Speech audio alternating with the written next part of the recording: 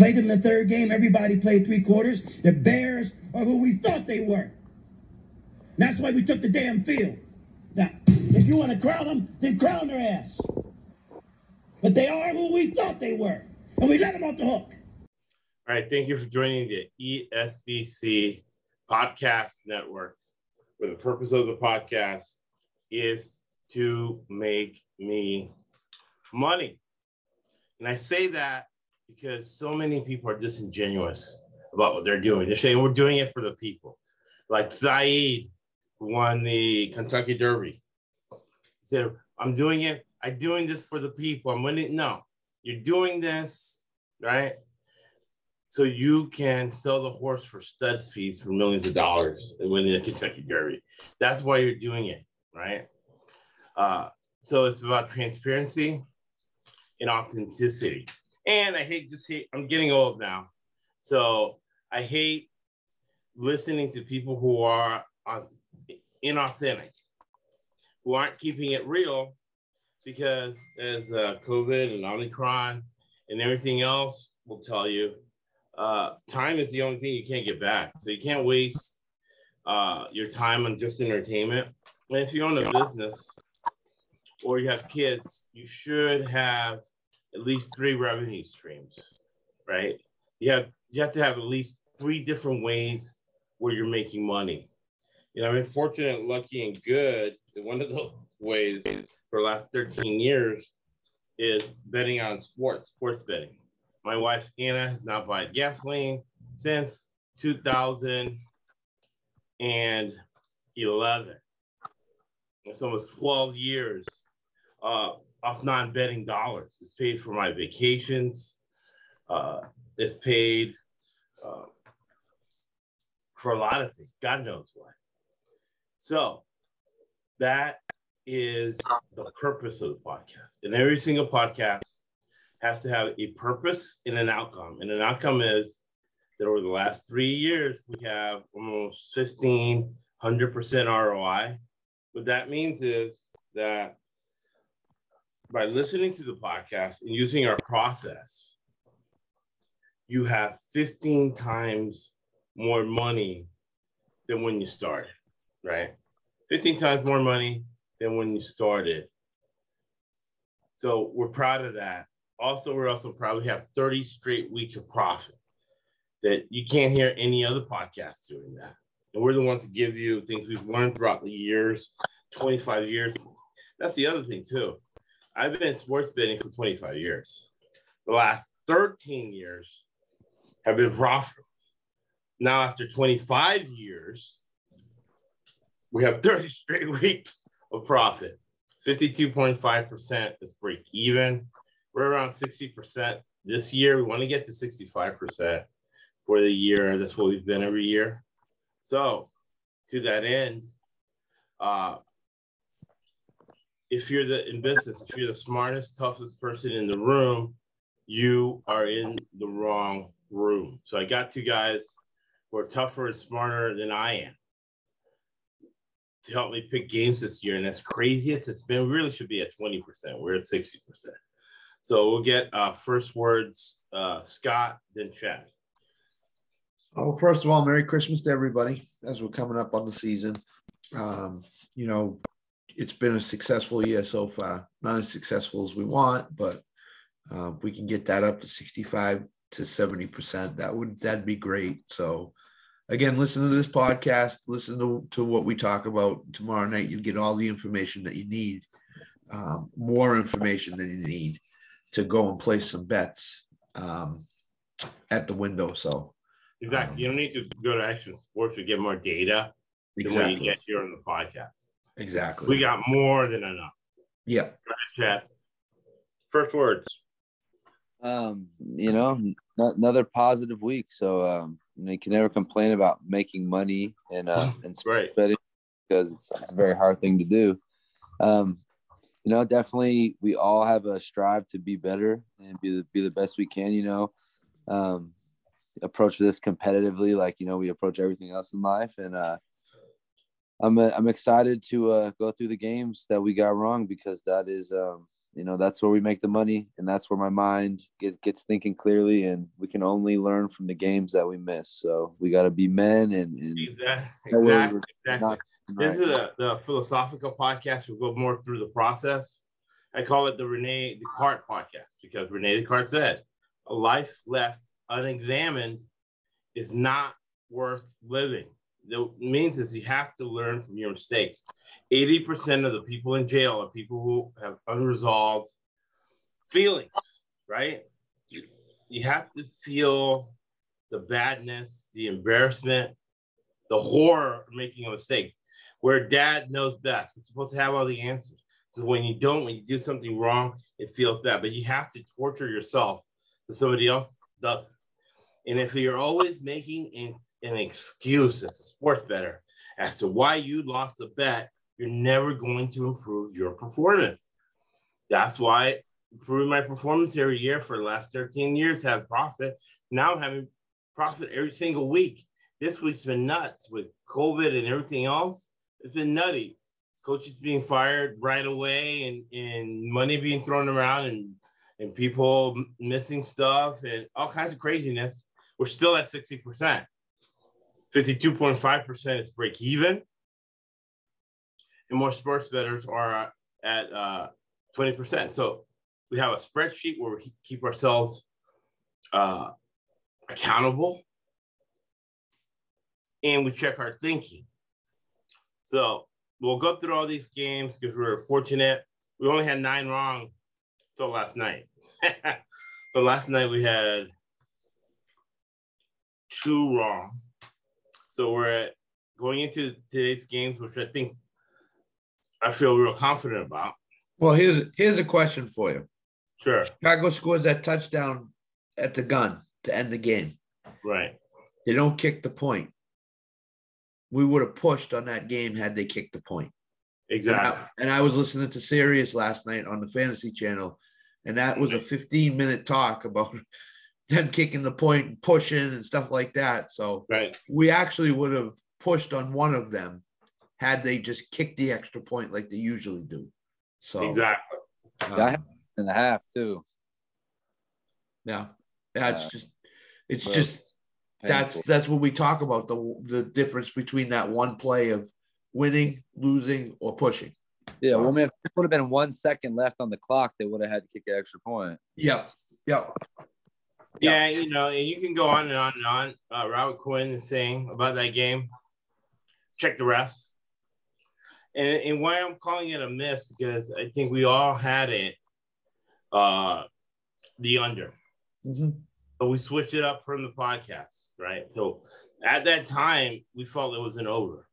So from now moving forward, because things have gotten so crazy, what we're saying is, and we should add it to it. So we're going to count certain games you bet right on Wednesday. You bet right. Sound of Our Boys bet.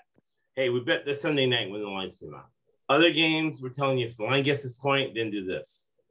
Then we'll do a live stream last 30 minutes for games that we have identified as last-minute games. This one we should have identified as a last-minute game, so that's why I'm counting it a loss. Yeah. But in reality, all 3 of us rethought it and said this game's going to go under because of the COVID and the craziness that had gone on. Yeah. Jimmy Graham should have caught that ball in the end zone. 4th and goal, all those things. So things going to change on the North. So now we'll go with the first loss. So we're down to 9 again. You got the Chicago game. So Chicago game. So what we do is use probability theory. You see back that red yellow book. Decision science is what they use at Stanford, what they use for top 50 companies to make decisions, and it's probability theory. You identify the problem. You look at the different variables. Eliminating variables and covariables ensures the result. Then you use math, and then you rigorously apply logic, and then you come up with an answer. That's the process. All right. So we say the process, that's the process. Did we execute the process? Is it bad pick or bad luck? Now, in probability theory, 20%. So when anybody says, oh, I guarantee you this is going to happen, what they're really saying is, based on their perception, best of their processing the information, there's an 80% probability that X, Y, or Z are going to happen. It's almost like you picking up your kid from school. You pick up your kid from school every day. No, you do it 80% of the time. What happens? The kid gets out early. The kid gets sick. Your grandmother asks you to run an errand, right? And one of the kids texts you that one of the parents that lives next door to you is taking them home, right? So yeah, you're doing your best to pick up your kid from school every day, but at the end of the day, if you tallied it, probably about 80%. So if I'm bidding on you picking up your kid, it will be an 80%. I can't, if you don't pick up that day kid for that any reason, I know it's a 20% luck factor. So we go to Kansas City Chiefs. Covering against another crazy game, San Diego. We went 1-1 in that game. What we missed, and I think it was a bad. When I processed, I'm like, yeah, that's a bad pick. I'm picking 2020, maybe 2022, but not 2021. This under no circumstances was going under. Brandon Staley was to keep the game under control. He just doesn't have enough players, just doesn't have enough staff. In every single game, the poor guy, he's breaking down mentally. These teams need to do what baseball does. They have a mental coach. Going back to Fields, he knows how to pass it, but he threw it at those guys at the goal line because he panicked. He needs a mental coach, someone like Anna who doesn't even like sports, that goes through the thing, okay, calm down, relax. Baseball has that. They have a non-baseball person that's like a mental coach. Brandon Stanley for the, whatever his name is, Staley, for the Chargers head coach, he needs somebody like that because he's breaking down mentally. He's like, it's tough. Every single game we play is a road game. We can't even snap the ball because the other teams start on vacation. What does that mean on vacation? That means, I know when I was on vacation, go to the game, you start drinking all day. So you got a bunch of drunk, out-of-town fans not letting you snap the ball because they're going crazy when you have the ball. For every week, it's like that for them. So a lot of details get missed. So that game was going over. And it was going to be a crazy division game where teams were doing crazy things to the game to make it over. But we were correct. Kansas City was going to win that game. And Kansas City on the money line is a correct bet because we're eliminating a variable from success. So bad pick or bad luck, Scott and Chad. So it's bad luck for me because Derwin James for the Chargers was on Travis Kelce. He had one catch, 14 yards. As soon as Derwin James got injured, Kelce went off for 150-something yards and his touchdowns. So if Derwin James had not gotten hurt, there is no way Kansas City would have been as effective on offense in that fourth quarter as they were. So to me, it's bad luck because of that one injury caused this game to go over. Had that guy stayed on the field, it definitely would have been an under, and the Chargers would have won the game because I don't think Kelce would have had the game in the second half that he did. So it's bad luck because of an injury. I mean, you never want to blame an injury, but when you look at it, one catch for 14 yards for Kelce, the guy gets injured and goes out. He catches 8 balls, whatever he caught, for 148 yards or whatever, and 2 touchdowns. And he had that 69-yard catch basically all on his own after the guy got injured and went out of the game. So it's bad luck. To me, it's bad luck. Because of that. I shared on last year's podcast. I have a little bit more information on Derwin James than most people would have. I've seen him in training camp. He's not a reliable guy because of his lifestyle. Yeah, let me put it to you this way. He has a Calvin Ridley lifestyle. So when I heard he was doing so well against Kelce, I'm like, okay, he's not reliable because what he's done, and that's the sadness of this. As a young guy, the way he was recruited by his agents, because he really wasn't that bad until he got recruited by a certain type of agent. And what he's done to his body that you can't trust. What do you think, Chad? Yeah. So, Scott, did you pick the Chargers in this one? No, I picked Kansas City. Okay, yeah. We were all in Kansas City, yeah. So, yeah, I mean, I think we did get a little lucky here with the side of Kansas City. With that injury, really worked in our favor. And then when a game goes to overtime, just getting a touchdown like that because we needed a touchdown for the cover. That was the only way we get the cover. So yeah, I do think there's a little bit of luck factor there, but then I think in the opposite, the total I think was kind of unlucky where luck worked against us there. It was like a 14-10 halftime score, something like that. Pretty low scoring. Yeah. Seemed to be an under game all the way in that first half. I believe with 5-6 minutes left in the game, I think 2 touchdowns had to be scored still to get it over or get it tied up to go to overtime. So, this one I'd say we had some luck work with us here on the side and a little unlucky on the total. Ended up splitting anyways, 1-1. So yeah, that's about all I got there. And I'll also say Staley did not coach a good game. He just was going for everything, 4th downs in any position on the field possible. So he didn't have a good game coaching. I thought he overcoached too much in that game. So and remember, this is a Greek mafia owned team, so they're gonna get the cheapest coach available. Yeah, Thanos has to kick up Tarpon Springs, so you just don't have the money to pay for backups or anybody else. And again, it's a coaching mismatch. You got Andy Reid. He's married to the game of football, right?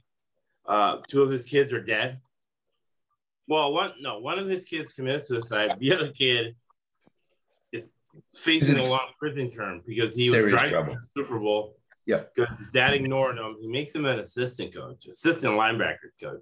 He wasn't really coaching, and he was drunk and high. He killed somebody driving to last year's Super Bowl. Yeah, because he neglects his kids. For us, a sports bettor, it's good because he has one more play than the other coach, and we make money off him like we just did on the money line. But he loses a lot in the playoffs. The last two times he's been in the playoffs, he really should have lost. When he went to the Super Bowl, O'Brien loses. What was that score of that game? The game was like 40. No, it was like 30. It was like 30-7 in the middle of the second quarter when he went for that fake punt or something like that. So he should have lost because he puts all his chips, puts them up front in division games. Doesn't hide plays for the playoffs. He hides them for division games. One game we all got wrong, we'll go to our New England Patriots expert, is the Patriots +3. Bad pick or bad luck? Bad pick. I thought Belichick would have a better game plan against the Colts, and he didn't. And he put all his eggs in stopping Jonathan Taylor in that game, and it didn't pan out. And he had no place else to go. Once he couldn't stop Taylor. Wentz didn't throw the ball a lot.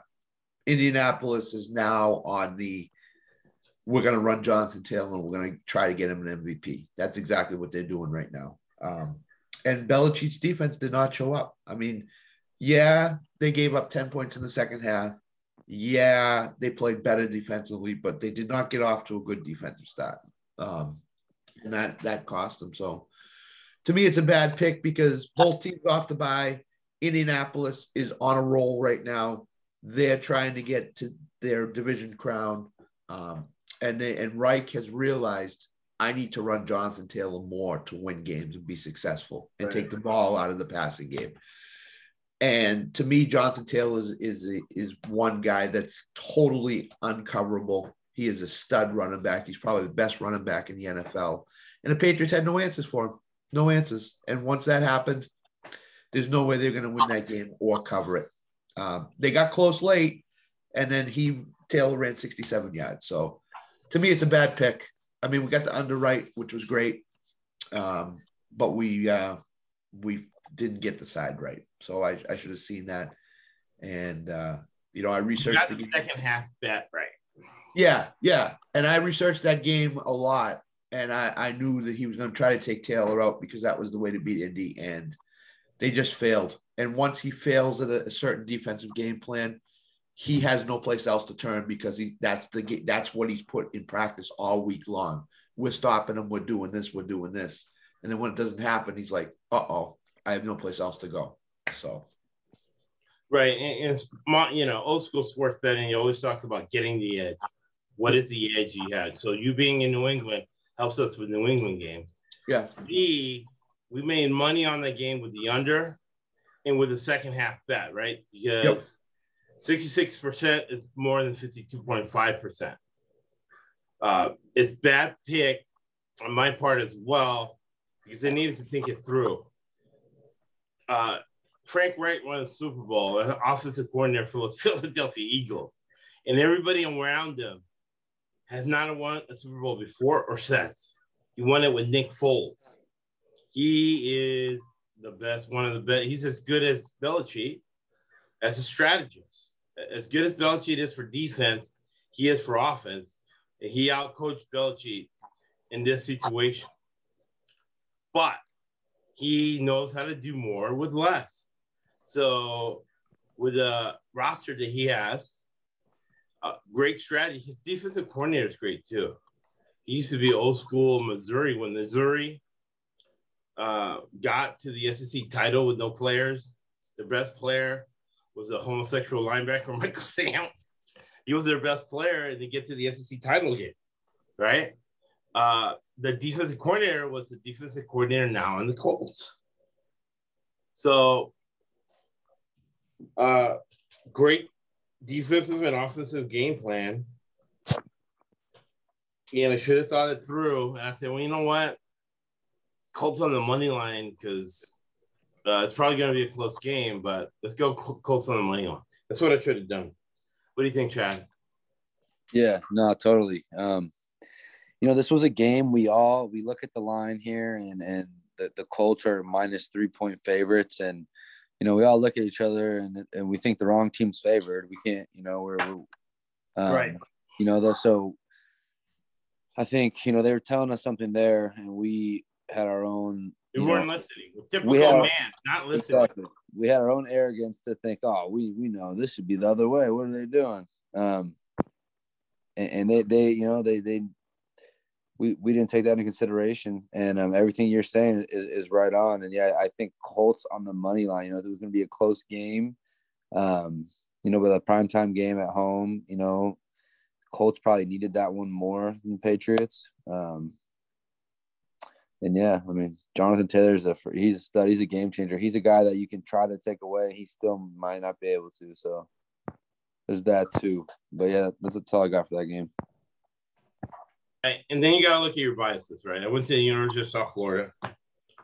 So I root for Marlon Mack, who, that guy took his job. Yep. And then another thing too, right? That's why Hawthorne effect is so important. And not making excuses is so important. Because now, I made money on the game. No. You see why you got it wrong to get that edge. Right. And the two teams that nobody wants to play in the playoffs, Miami and Indianapolis. Nobody wants to play the Colts right now. Nobody. Right. That's why the Patriots, if they could have beat them this week, would have put them in such a hole that they may not have crawled out. But now, I mean, yeah, he's a great coach. Reich is a great coach. And he's an Andy Reid guy. So what that means is they're both Mormon, so it's Peterson, right? That's why they got him in there on Mormon. They're all have 7-8 kids, they all ignore him. Just focus on football. So he's as good a strategist as Andy Reid is. Yep. All right. So next game, we got wrong here. is Miami -9. Double-digit dog in the division, under 42, and the Jets team total. In the team total, we gave it out in the live stream. Yeah. For me, the -9 is bad luck. It's Tua threw a pick six. And the Jets were doing ridiculous plays. They were doing triple reverses, triple reverse pass, fake punts, fake field goals, everything. Everything but the kitchen sink. What I am happy about is that I did get Miami's second half line. So this year, when we talk about edge, it's been those second half lines. Cheap teams. And again, we'll go over the cheap teams. Automatic. Colts, Jets, Giants, Lions, Bears. All those teams bet against the second half line. I didn't do it with the Bears because I thought the Bears were going to score points. But minus the Bears, they all hit. Colts, Jets, Giants, except for the Lions, stayed off the Lions because they were looking good. So I ended up being 3-0 second half lines. And that saved me from having a 0 on this game because you can't divide by 0. It was a bad decision by me by not saying, hey, in the heat,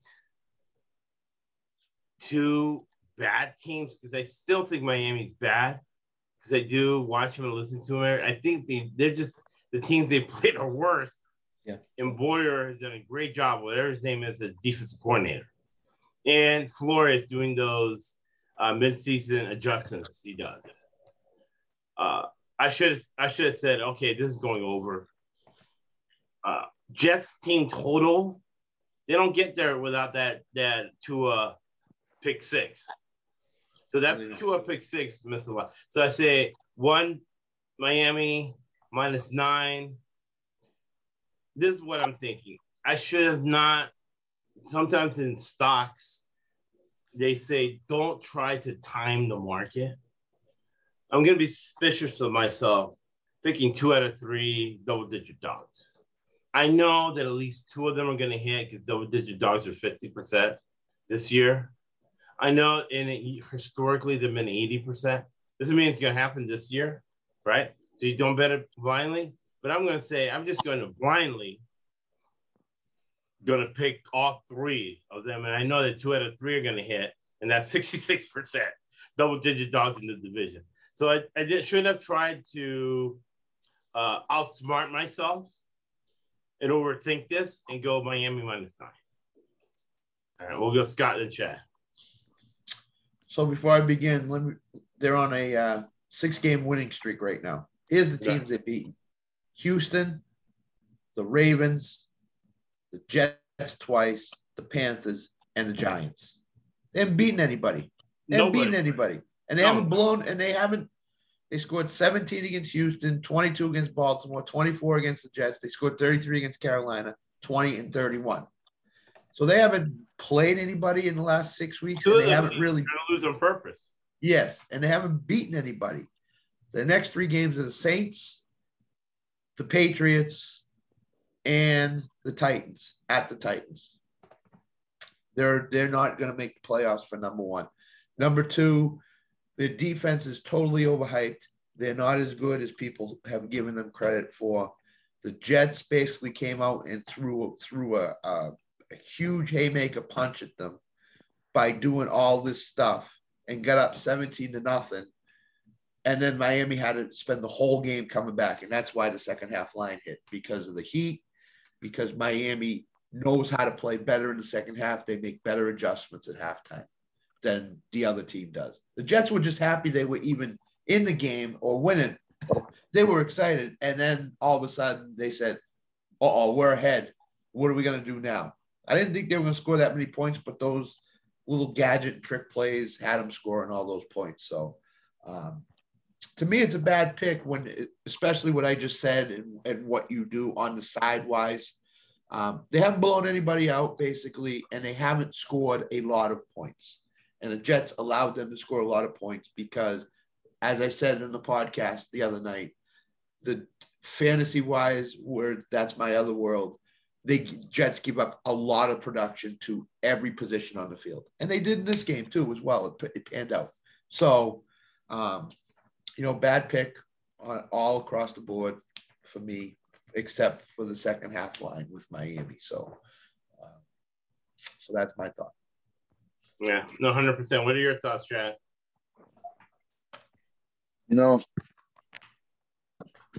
I was leaning on the podcast. I was kind of leaning Jets, double-digit dog in the division. I kind of sat on it all week, talked to you guys that morning of. You guys are still liking the Dolphins going Dolphins. I thought this was going to be a closer style game. I really, and I didn't stick to my guns here, which I think sometimes is one of the hardest parts of sports betting is knowing when to stick on it and when to listen to the information and switch. It can be, a pretty hard thing to decipher. So here, I really think I should have stuck with the double digit dog trend here. I really felt like it could have been close. But yeah, the second half line was a great pick. That those second half lines have been so money for us this year. And yeah, man, the Dolphins are they're not a team that can be trusted with a 9 points right now, being given that many points to cover that. They're just not that type of team. And anytime, they're fit in the division as well, it's an in division game, which is just gonna, I feel like, lead to a closer game in general, than something that's maybe less important and out of division that can maybe get out of hand so yeah, that's all I got there. And they won't be favored the rest of the year. There's those 3 games they got left at New Orleans, at Tennessee, and against the Patriots. They won't be favored. They'll be underdogs. So, right. And the thing about the podcast, though, is that nobody has a starting point. You had a starting point, and we're all busy. You had a starting point in that game. Most people are starting from scratch. Yeah. I think that's one of the biggest benefits of the podcast. And you alluded to one of the greatest songs of all time they'll play. And it's a song that's really about life. So it's one of the best songs about life ever as well. Go. On a warm summer's evening, train down from Dover, I met up with a gambler. We were both too tired to sleep, so we took turns to stare out the window at the darkness. For boredom overtook us, and he began to speak. He said, "Son, I made my life out of reading people's faces, knowing what the cards were by the way they held their eyes. So if you don't mind saying, I can see you're out of aces. For a taste of your whiskey, I'll give you something back." Here we go. That's what Chad went through. So I handed him my bottle. He drank down my last swallow. Then he bummed a cigarette and asked me for a light. And the night got deathly quiet. His face lost all expression. Said, "If you're gonna play the game, boy, you gotta learn to play it right.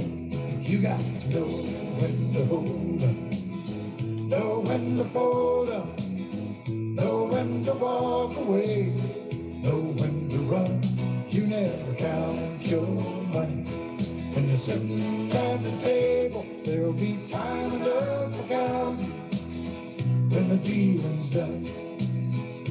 All right. So you got to know when to do the double-digit dogs and not to do it, where to hold your guns with what we're saying and what our opinions are and when to go with our opinions. Yeah, right? But here's the thing. Any bettor goes to the window, looks at the point spread and says, really, I'm going to bet the Jets to cover that spread after all. That's the hardest thing to do is stand at the window and say, I'll take the Jets plus 10 or whatever. I mean, it's really hard to do that.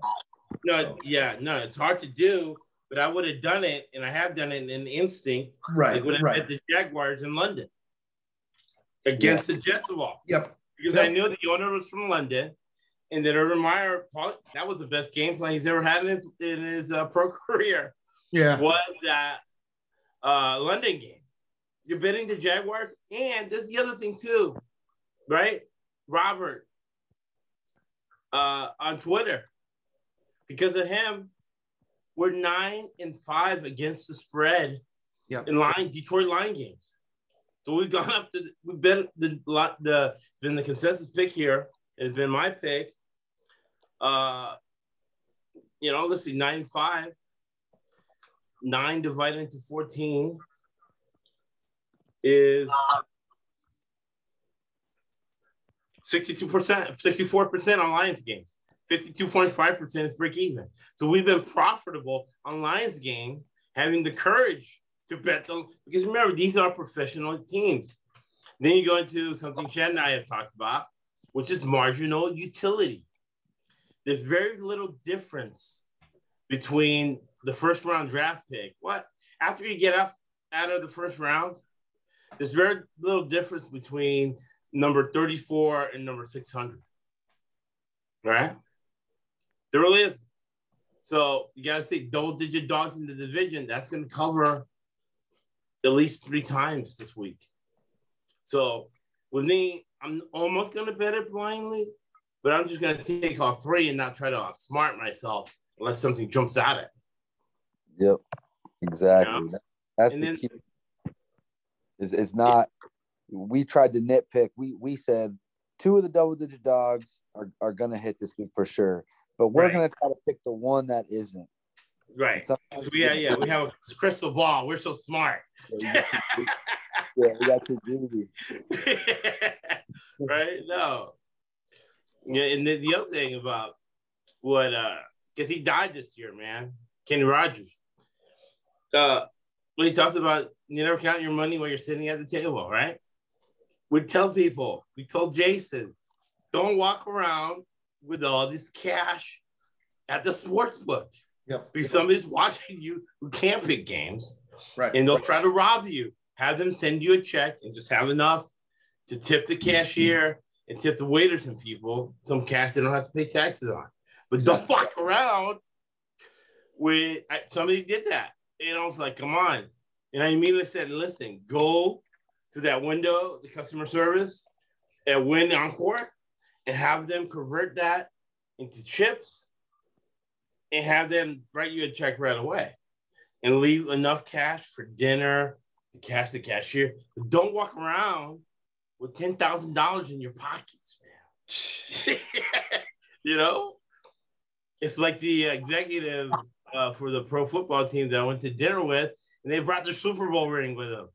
I mean, the ring's worth $1 million.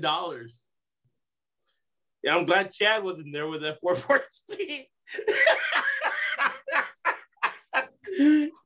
Chad would have been gone, and freaking Scott would have been there with the car right in front. And 4-4 speed, bam, gone.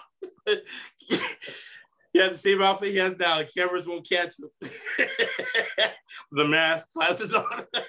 4-4 speed, hightailing it out of that restaurant with a Super Bowl ring worth $1 million. You know what I mean? Yep. Invested on our picks to be doing good. All right. So never count your money when you're sitting at a table or walk around the casino, sportsbook with $10,000 in your pocket using all our picks. Denver money line over 44. The Denver money line. I was listening to that game and I was listening to the Denver radio. I said it on the podcast many times. Teddy Bridgewater should not have played after his first 2 concussions this year. He should not have been playing, and it's just horrible. Fangio and all those people, they're just selling the team now. So if it is Peyton Manning, the strategy changes because I have seen their strategy change a little bit, where they're going for it a little bit more. They're actually trying to make the playoffs. I think they asked the ownership group, hey, you guys want to make the playoffs? It's more travel costs. And they're like, oh, rookie owners. They're like, oh, okay, yeah. We'll be the road team for the playoffs. Try to be the good guys. Because the NFL does have to choose them. So maybe they felt pressured to say, oh, yeah, we'll do the travel costs for the playoffs. Denver. So I've seen them more go for it. I don't blame the money line. The money line was there. I think Case Keenum is actually better. I feel better with Case Keenum betting Broncos than I do Teddy Bridgewater. Because Teddy Bridgewater's there for taking the safe route. Not Case Keenum, whatever his name is. Drew Lock. Drew Lock. They look exactly the same. They both went to that same area. Case Keenum from Houston. Drew Lock is from Missouri. So that same type of Big 12, throw it all the time. They ran the same offense in college, and they look the same. He takes more chances because of that, right? He's used to throwing in 100 times a game, all the yardage and stuff. And I like his attitude. He's chilling as a quarterback. So I don't mind that. This game was going under the whole time. Nah. That part I should have got. Vic Fangio had Teddy Bridgewater in for that, right? To not take chances. He wants to put it on the defense. And then he's facing an Andy Reid guy. LaFleur says, hey, I get a lead, and you're going to put it on the defense? Fine. I'm not going to take any chances either. Joe, you're my co-offensive coordinator. Don't take any chances, man. Just now we got a lead. Don't go to crazy Jamar Chase anymore. We're going to run Mixon till his legs fall off because this is Denver. And we want to save our defense's legs. We don't want to put them on the field with this altitude. We want to save their legs, keep the ball as long as possible,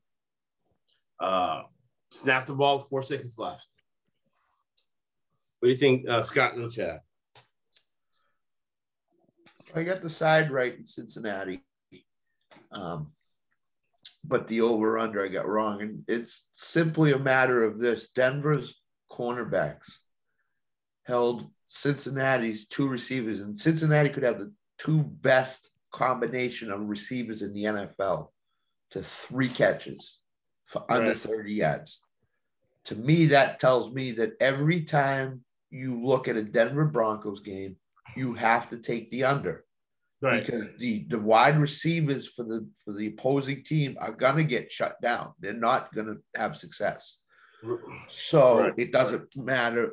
The only one that I would hesitate on would be if they're playing Kansas City. But other than that, I would look at the under really hard in any Denver Broncos games because Fangio's a defensive guy. He built that team with the mindset of getting 2 shut down or very, very good cornerbacks. And he's got them. And that's, that I underestimated that a little bit going into this game. And I agree with you. Bridgewater having those concussion problems should never have been out there playing because now he has another one. So I would strongly think that he could be shut down for the year at any time now. And it could be Drew Lock. And Drew Lock is a serviceable. He has to be shut down for the year. I wouldn't even watch it because I don't think it's right. I don't think Bridgewater should be out there. I mean, to watch him go, out in a stretcher like that, I felt really bad for me because I remember him by himself winning a high school state title. Yeah. The Miami ghetto-ass high school he was at. It was just him and this one other dude. And there would be, he just played phenomenal. He even threw one time, he had no line. And all these dudes would come in after him. And the one guy left, the guy he was covering, he switched hands and threw it with his left hand in the game. I never seen anything like that. It was like a one-man team, dude, to win the state title for Florida, in Florida. So to see him last Sunday on a stretcher after he hadn't been the same anyways after his first concussion. I didn't know it was a concussion. I was like, man, this guy's paralyzed. Right. And then I go to Anna. Anna, look at the guys in that stretcher. He's like, doesn't matter to me. Who did you bet on? Is he on the team you bet on? Go ahead, Chad. I really screwed this one up. I missed both of these. I went 0-2. And so I was the deciding factor for the consensus picks. But yeah, what you guys are saying, spot on. With Denver, you got to look at the under. Got Gosh, they've been such an under team all year. I don't know why. They got the under right. You guys, both of you guys went with the over. Yeah. I don't know why I tried to outsmart myself here, and should have kept it simple and stay with that under. And then, yeah, I mean, the Broncos just really they lean on that defense so hard to cover spreads and win games and stay competitive. And they just didn't have enough offense here. As good as that defense was, the Bengals are able to just had enough offense there to squeak that one out. So yeah, and I definitely had a recency bias from last week with the Broncos. I'm trying to think. They had a home game. I'm trying to remember who they played. They were a heavy favorite against the Lions last week, and we were on the Lions, and the Broncos ended up covering that one. I just had a recency bias from that previous home game the week before against the Lions, where I was wrong on them, and that recency bias definitely I think let that get in the way here of picking the Bengals. So yeah. And I think Drew Lock is a good quarterback, but I don't think he's going to be able to put mid-20s on the board. I think he's a 17-point type of quarterback. So if the over-under is in the 40s, you have to look at the under. Denver's going to probably go under the rest of the year now, I would think. Yeah. So. Well, Denver's under now. To know not to do is not to know. Go ahead, Jack. I'll say, Drew Lock has been known to push the ball down the field a little bit and take some riskier throws. But I definitely think that having a defense like Denver has is going to make any quarterback play more conservative because they know they don't have to do that to win. Yep. As long as they play it smart and can score enough, they're going to be in the game where they don't need to make the big play. They're not going to feel that pressure because they'll be in the game. So, yeah, I think that Scott is right that Drew Lock is going to play a little more conservative, even more conservative than we're used to him playing down the stretch here for the Broncos. Right. He wants to keep his job. He wants to look at it now. To know and not to do is not to know. So you bet against me on one, Chad, and then you bet one against Chad. You knew you were going to get both picks right. If you do that, there is like a 80% chance you are going to get both picks wrong. Well, you know what it is too is like when you guys are split, you almost know it's going to be 50-50. It's going to be a crazy game, right? That game could have gone either way. It was one play game. Yeah. No question. So Denver is 1, 2, 3, 4, 5, 6, 7, 8, 9, 10, 11, and 3 to the under. There you go. That's it right there in a nutshell. I mean, that's so. And this is another thing, right? They can't do this podcast too. This is a true podcast because we have a narrative. We debunk myths in sports betting. So a myth is, and a myth from a technical standpoint, why technical analysis has never gotten anybody rich. Selling it like David Tipper and Carolina, yes. Fundamental analysis has gotten people rich. So technical analysis will say that this is a rational market. So then when Vegas saw that, let's say mid-season, right, that Denver was 1, 2, 3, 4, 5, 6, 7, 8. When they were 6-2 to the under, that they would adjust their numbers, right? They didn't. Yeah. Right? Because they know people are picking overs. And we got one of those overs and they played the Raiders at home. Yeah. Right. Yep. So we're huge. Yeah, we're huge on that's why why we have 30 straight weeks of profit. Because we go the other way, right there. That book that's Gator colors there, blue and orange, predictably irrational. So we can predict that Vegas is not, sometimes they do change it. That's why you look at trends, look to go the other way. But you observe that, hey, Vegas has not adjusted yet to the every Denver game being under. Doesn't mean they want to adjust next week. It doesn't mean they're not listening to the podcast. And they're like, oh, I just heard on ESBC the Denver under. You're going to have to adjust it. All of a sudden, we'll be down to 35 tomorrow night when we pick it. Right. But, hey, they're listening.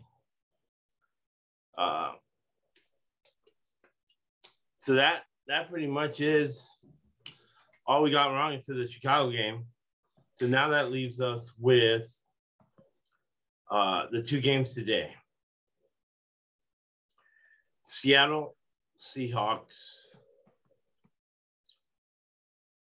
This game, I think the crowd's going to be 50-50. There's a lot of Seattle people who went on vacation and they've been in LA all week. It's interesting to see how many had to go back, right? Because you got to go back to work or whatever. You can't tell your boss, oh, they postponed the game, so I'm not going to come back to work, adjust my vacation time. So who knows? But I anticipate, I don't know how many LA people are going to go down there. LA Rams. Let me look to see what the line is now. I think it's still 7. Let's go. Go Vegas Insider.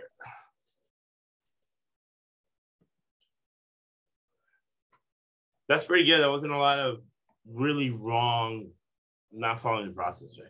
But there were a few in there. One game does make a difference. So still -7. I bought the half a point to make it 7.5. And I got under 46. I got 47. Now it's at 47. Yep. I got so 47. 47 again. I'll do that because I like the under in this game. What game you guys on right now? Seattle and the Rams. Seattle. Yeah. I already bet the under as well. Yeah, it's going under. Under 47. Yeah. This is Pete Carroll, second time against that. And then Stafford. I don't know how long his body's going to last in this type of game because he's going to get hit. He's going to have his flat jacket on that kind of restricts his movement anyways. Pete Carroll does not adjust for a running quarterback. He might run once. You rush 3 and drop 8. Zone blitz, right? We saw the zone blitz Sunday night. Todd Bowles and Dennis Allen. Zone blitz confuses a guy like Stafford. It's an air raid offense. Cooper Kupp is going to get pushed around by those because that's the way Pete Carroll plays. That's why he's on the referees because he's going to commit pass interference up and down the line. Is whether the ref has enough courage to call pass interference on a Hall of Fame coach. Right? Seattle's a big market. So that I like the under, and I like for this to be a close division game. They always split. Whoever wins the first game loses the second game. So I'll put a little Seattle plus 270 on the money line. So I'm like Seattle money line. Seattle plus 7.5. Seattle under 47. What do you think, Scott? So I think the Rams, they've had the couple extra days. They put a lot into the Arizona game last week because they needed to win that game to have any chance at the division and to be a 5 seed in the playoffs at worst. So I think there's a little letdown coming here. I think Seattle is going to stay right in the game. It's going to be an under because Seattle's MO is what? Running the ball, and Russell throws 20, 25 times a game. So I like Seattle with the points. I'm not going to bet the money line. I'm just going to take the points. Seattle with the points, and I'm going to take the under in this game. Cool. What do you think, Chad? Yep, same here. I'm under 47. I'm taking Seattle with the points. I definitely think this one's going to be a lower scoring, close game here. So I don't know. I'm going to hold. I already bet the under. I'm holding off on the Seahawks because I think we might see a 7.5 here, and I can buy the half point up to 8. So yeah, waiting a little bit there. Just on mine, I got 7.5. Yeah, 7.5. So mine, I'm just getting a 7 still. So I'm waiting for that 7.5 to show, and then I'm gonna play it because I think it's going that way. So you got a 7.5 or 8 already, but yeah, that's what I like. All right, so the consensus pick, and it's still what you think they're on. The consensus pick is going to be Seattle Seahawks plus 7.5, under 47. And that's what we said the other night. We were saying, oh, wait for this to come down or to go up. Because it's been going up to 47. Yeah, it has been. From what it was earlier in the week. For no God knows any reason, because Carroll is like Coughlin with bad offensive linemen, bad running back. He still wants to establish the running game and just run through that brick wall. 3 yards in a cloud of dust, 3 runs that don't go anywhere.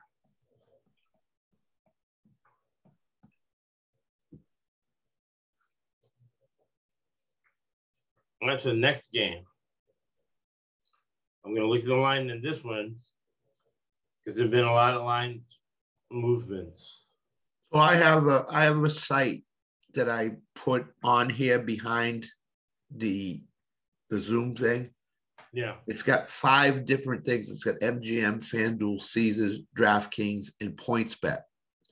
DraftKings has the game at 8.5, minus 8.5 of Philly.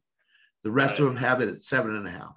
Got it. So if you're gonna, if people are apt to go to DraftKings, they'll get to 8.5. That's where I would go because you're getting more points with Washington.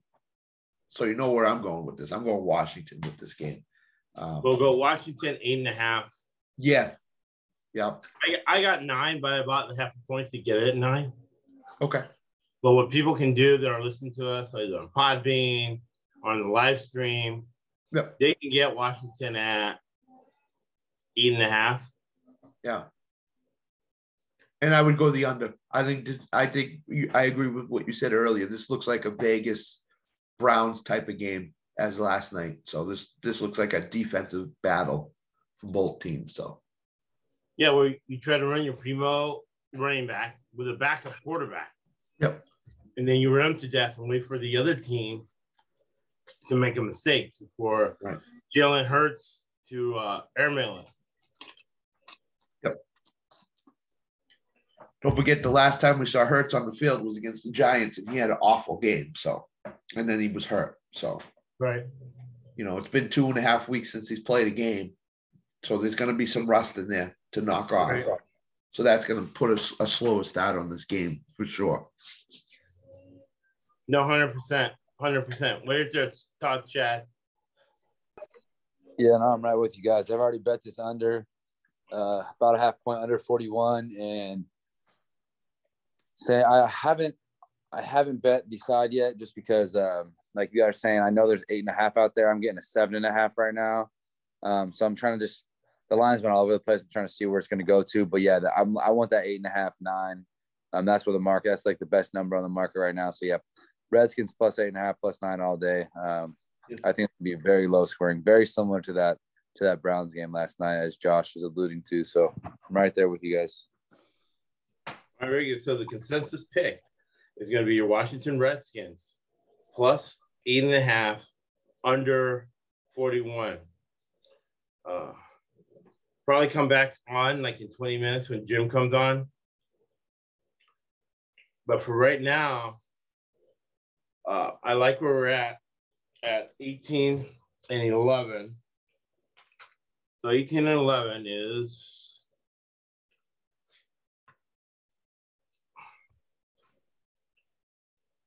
my mouth stops working.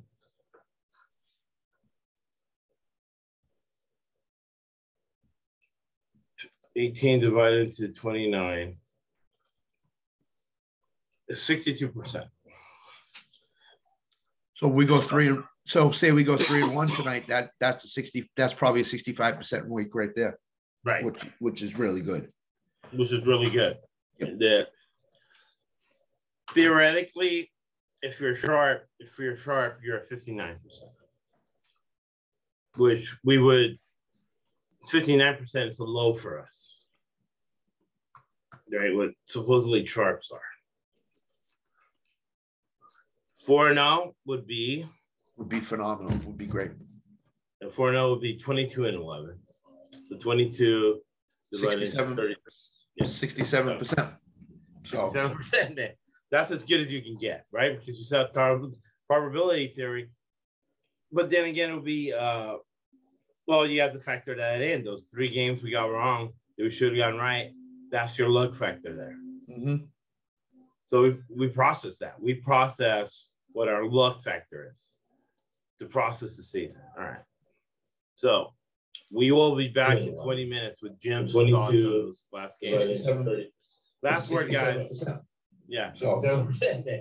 So you know, just keep listening to this podcast. If you want to make money, you got to listen to this. Don't, like Josh says all the time, don't go to Action Network. Don't go to those other places. And pay $2.99 or $1.99 or whatever to get picks and think you're going to succeed, because those guys don't put the whys and wheres behind their picks like we do. So. Right. And this is like a full podcast. This is an educational podcast. Yeah. Where you gotta fix yourself.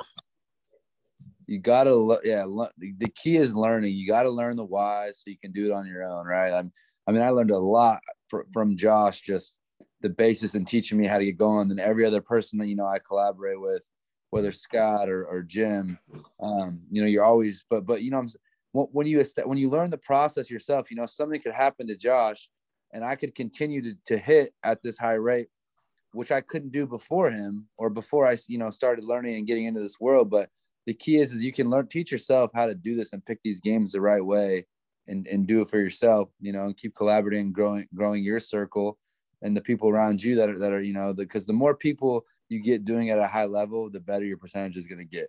Give me 3 guys that are hitting 65% on their own. I guarantee you they hit 70 to 72% when they're all together collaborating. Yep. So, no, and then because I'm in this message with some guys who do really well and they hit 70%. And one guy said, "How many of you guys watch the game but alone?" And all of them said, pretty much all of them were like, "Yeah, we all watch the game alone because I started screaming. There's money involved.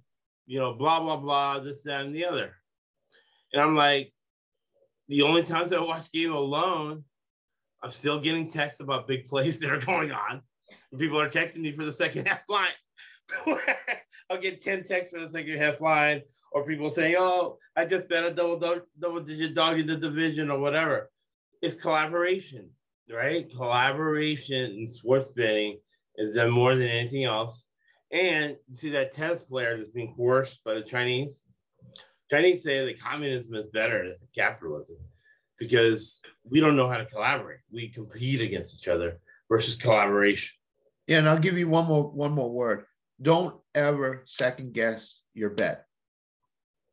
Put the bet on a piece of paper, go up to the window and make that bet. Don't halfway up to the window say, "Well, this is going to happen. This is going to happen. I think I'll go the other way." Don't ever second guess yourself. Right. Just go up there, make the bet, and put it in the hands that the game, and we're gonna lead you in the right direction, lead you to money. So exactly, because the process is probability theory, which is used by major corporations. All right. So, like Chad said, or like Scott said about Action Sports, you get 10 times more by giving and getting. So we'll close for now. Winston Churchill. You make a living from your labor, but you make your life from what you live. Thank you for listening to the ESBC Podcast Network with the emphasis on N for the network. All right.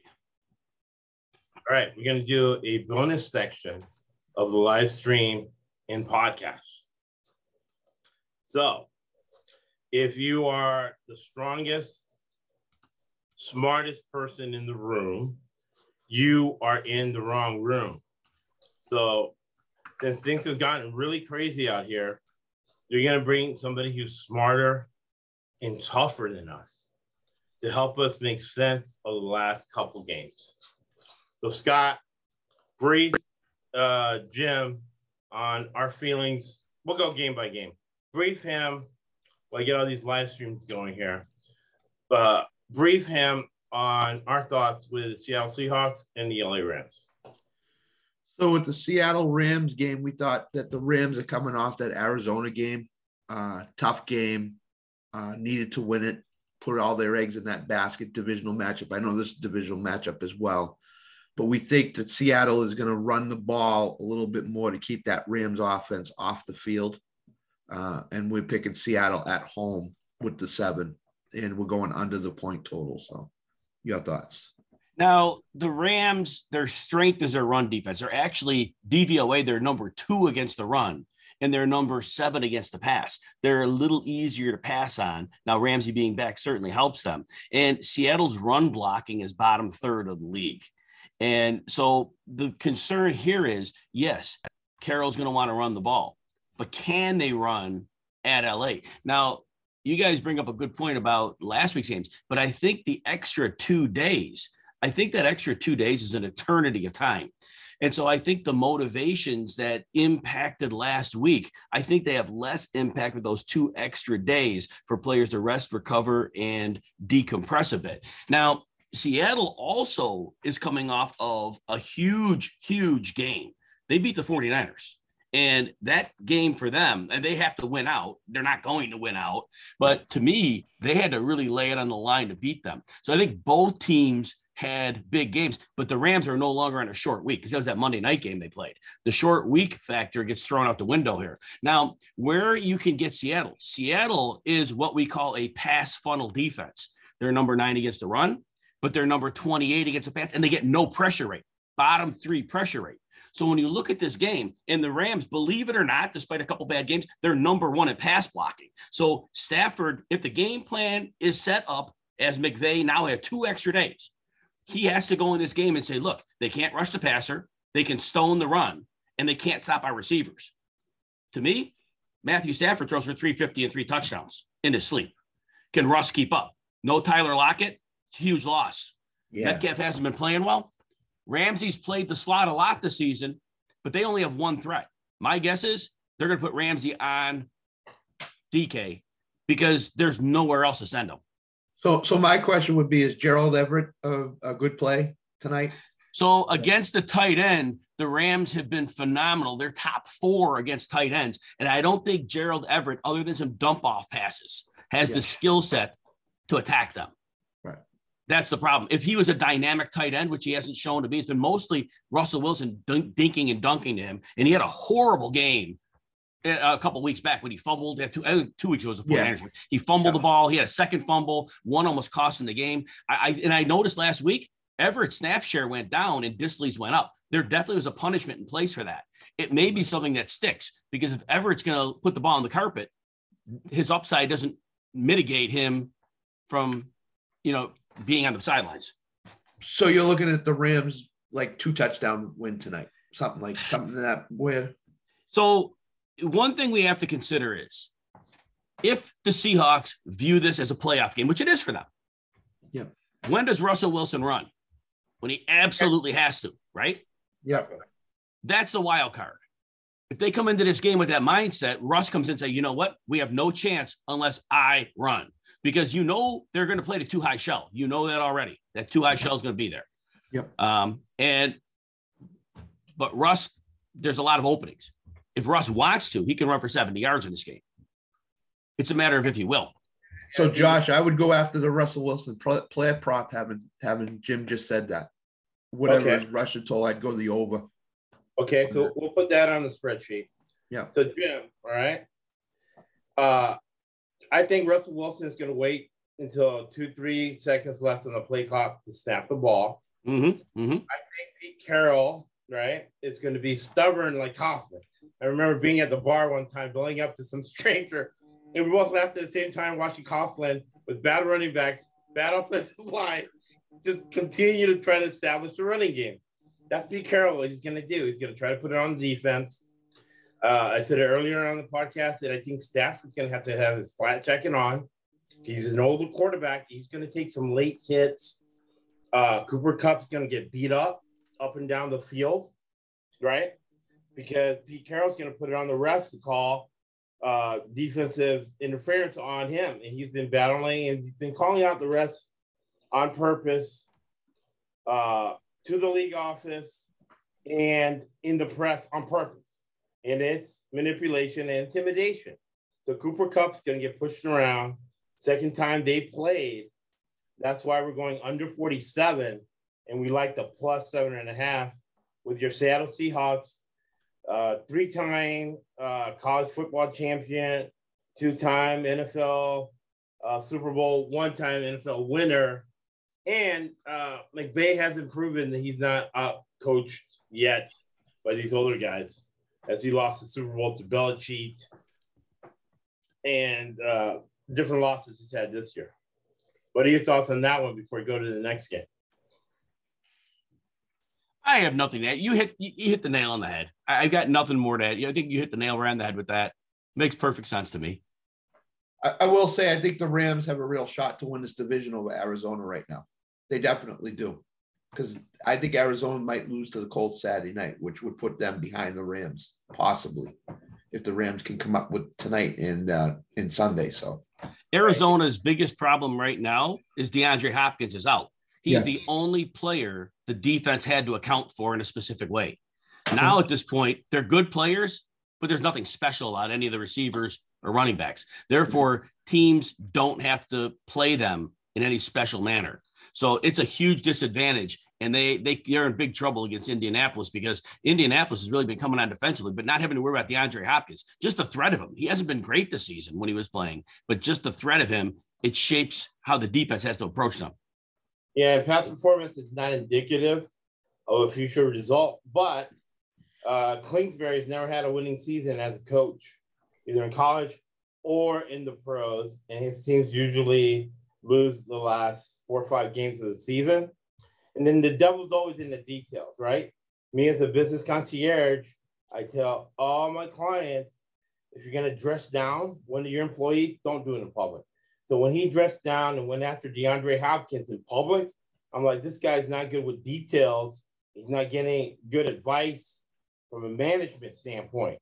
And in the NFL, when things are tight and you're playing a guy opposite of that, which is Reich, where he's going to have every single and I'm always very impressed with the Colts defensive coordinator. You know, Eberflus. Yes, he does a great job with details. So it's a coaching mismatch. Next game, we don't understand why Washington is up to plus 8.5, plus 9. Regardless where the quarterback is out, I look at this the same as I look at the Cleveland Raiders game. Backup quarterback, conservative coaches, Tomlin type of guy, and Rivera, right? Then we're going to make the other team make a mistake. We're not going to make mistakes ourselves, and it's going to be a battle of attrition, similar to what Denver and Cincinnati was. So we like the under 42 and double-digit dogs in the division. Historically, cover 80% of the time. This year's around 52% of the time. We like heavy dogs in the division. The Jets are a good example of that this week. We like Washington plus 9 now, under 41, as we think it's going to be a slugfest. What are your thoughts, Jim? Yeah, it certainly could be. The COVID outbreak on Washington is significant because they are without their best run blocker, Brandon Sheriff, the right guard. They're without their center, Tyler Larson. Those are 2 critical factors that they're without. And on the defensive side of the ball, they're not unscathed either. They're missing a number of depth players, 3 backups. But in addition to the backups, they're missing left corner Kendall Fuller and their free safety Cameron Curl. So this has really hit them. And then obviously we already have the injuries. We're not sure yet if Ricky Seals-Jones is playing a tight end. And we also know J.D. McKissick and Curtis Samuel are out. They're down to a 3rd string quarterback here. And unlike we mentioned yesterday, when we saw that the Browns had that. I don't know if there's ever been a better third string quarterback than Nick Mullins. I mean, he's a legitimate backup for a team. He was a third stringer. Yeah. Garrett Gilbert. I saw Garrett Gilbert play last year with the Cowboys. No bueno. Very, very nerve-wracking here. So Philly, here's the thing. With the 2 offensive linemen down, Philly has an outstanding pressure rate, 5th highest pressure rate in the league. 2 linemen down. Normally, we see a great pass blocking line from the Washington football team. They're a top 3 pass blocking team. But without those 2 players, it gets a little problematic. That said, they're going to hope Antonio Gibson can get some traction in the running game. Philly is number 15 against the run. So you can run on them. And as you're saying, Josh, that's going to be the modus operandi. They're going to have to run the ball because they don't want their third string quarterback throwing the ball. And that is going to be problematic. They're going to have to get production out of that running game. Do you see Slay shadowing McLaurin all over the place tonight? There's no alternative. Yeah. Unless, I mean, there is no alternative. There's nobody else to defend. There's zero. Right. DeAndre Carter is a fine little player, but they're not worried about him. Adam Humphries is a slot guy. To me, it would be irresponsible to not put Slay on McLaurin. Agreed. You know, so and I tell you what, they could play. They may play some cover 1, cover 0, and they may just load up the box. Yeah, I don't know why they wouldn't. That's what I was thinking. That they're gonna just say, "All right, Gilbert, beat us if you can." So this is Scott Turner, right? So similar to Callahan yesterday, and Shanahan, I remember reading in an article that he doesn't care if you stack the box. He has a play for that. You got to think the nerve in Scott Turner, right? The lineage, 50 years of football, has plays, running plays for a stacked box. Gilbert threw the ball out in college, but this is Rivera, right? So this is going to be a slugfest. Getting close up to 10. Now, we'll close with this, Jim, because I know you have to go. There's almost $2 billion handle in New Jersey. Philadelphia's in New Jersey. It's almost up to 10. So there's a lot of money on the Eagles. Double-digit dog in the division is almost automatically Washington. 13-3, we push. You know what I'm saying? 13-6, we win. We win both sides of the bet. I like this a lot. And then Jalen Hurts. Jalen Hurts still can beat defenses. In Alabama and Oklahoma, he was thrown to wide open receivers, whether it was Devontae Smith or CeeDee Lamb. Now he has to read defenses. He can get more stuff done with his legs, but Gilbert can run too. I don't see it as a huge quarterback advantage. I like Jack Del Rio, Rivera, Norv Turner, Scott Turner in this situation against a very, very young Nick Sirianni and his staff. Now, we'll add in a couple things here. Philly offensively, their strength in this game, or advantage, does not play to Washington. So you're correct in that. Washington's a bottom 5 pass defense, and Jalen Hurts is a passer. You're right. He may not be able to take advantage of that. Washington has been very good against the run all season. Been outstanding. They're like they're top 7 run defense. Now, the injuries they have, and not injuries, the COVID, that's not really impacting their run defense. It's more pass defense where they're already weak, and Hurts may not be able to take advantage of that. And so that's the conundrum they're going to have, because they are manipulating numbers with Hurts as a running quarterback, and with the scheme they have, the running backs have been successful lately because of that. And right. But that said, Washington's strength is the run. And so I do see a scenario where Philly can't score a lot of points here, because basically if the quarterback, Jalen Hurts, can't take advantage of it, it's problematic. Jalen Hurts tends to play better when they're trailing. When they're playing with the lead, the team's very conservative offensively. So you may be onto that, because Philly's not going to play into this game unless they have to from a passing perspective. So this could be very low scoring. Yeah, I think if Washington puts 10 up tonight, I think that the under definitely will hit. I think the spread will hit too, because I don't see Philly putting up 24-27 tonight against Washington, especially where they want to run the ball 65 to 70% of the time, as Jim said. So if they're going to run the ball a lot, that plays right to Washington's strength. So Hurts may have to pass it to Goddard and to Smith to open up the running game. So. All right. So we're 18-11 going into the 4 games today. Things have gotten crazy. we needed a little help. We're not too prideful to ask for help. So thank you, Jim, for helping us with that close out. Hopefully we close out at 67, close to 70% this week with your help. Happy holidays, everyone. Happy Merry Christmas, Jim. Merry Christmas. Winston Churchill, you make a living from your labor, but you make a life from what you give. Thank you for listening to the SBC Podcast Network. That's why this sport coat costs $800 and that costs $200. If I don't know what that costs, I'd be ashamed to wear it. That's why I wear lizard shoes and roll like butts, and I get a limousine stuck out there a mile long.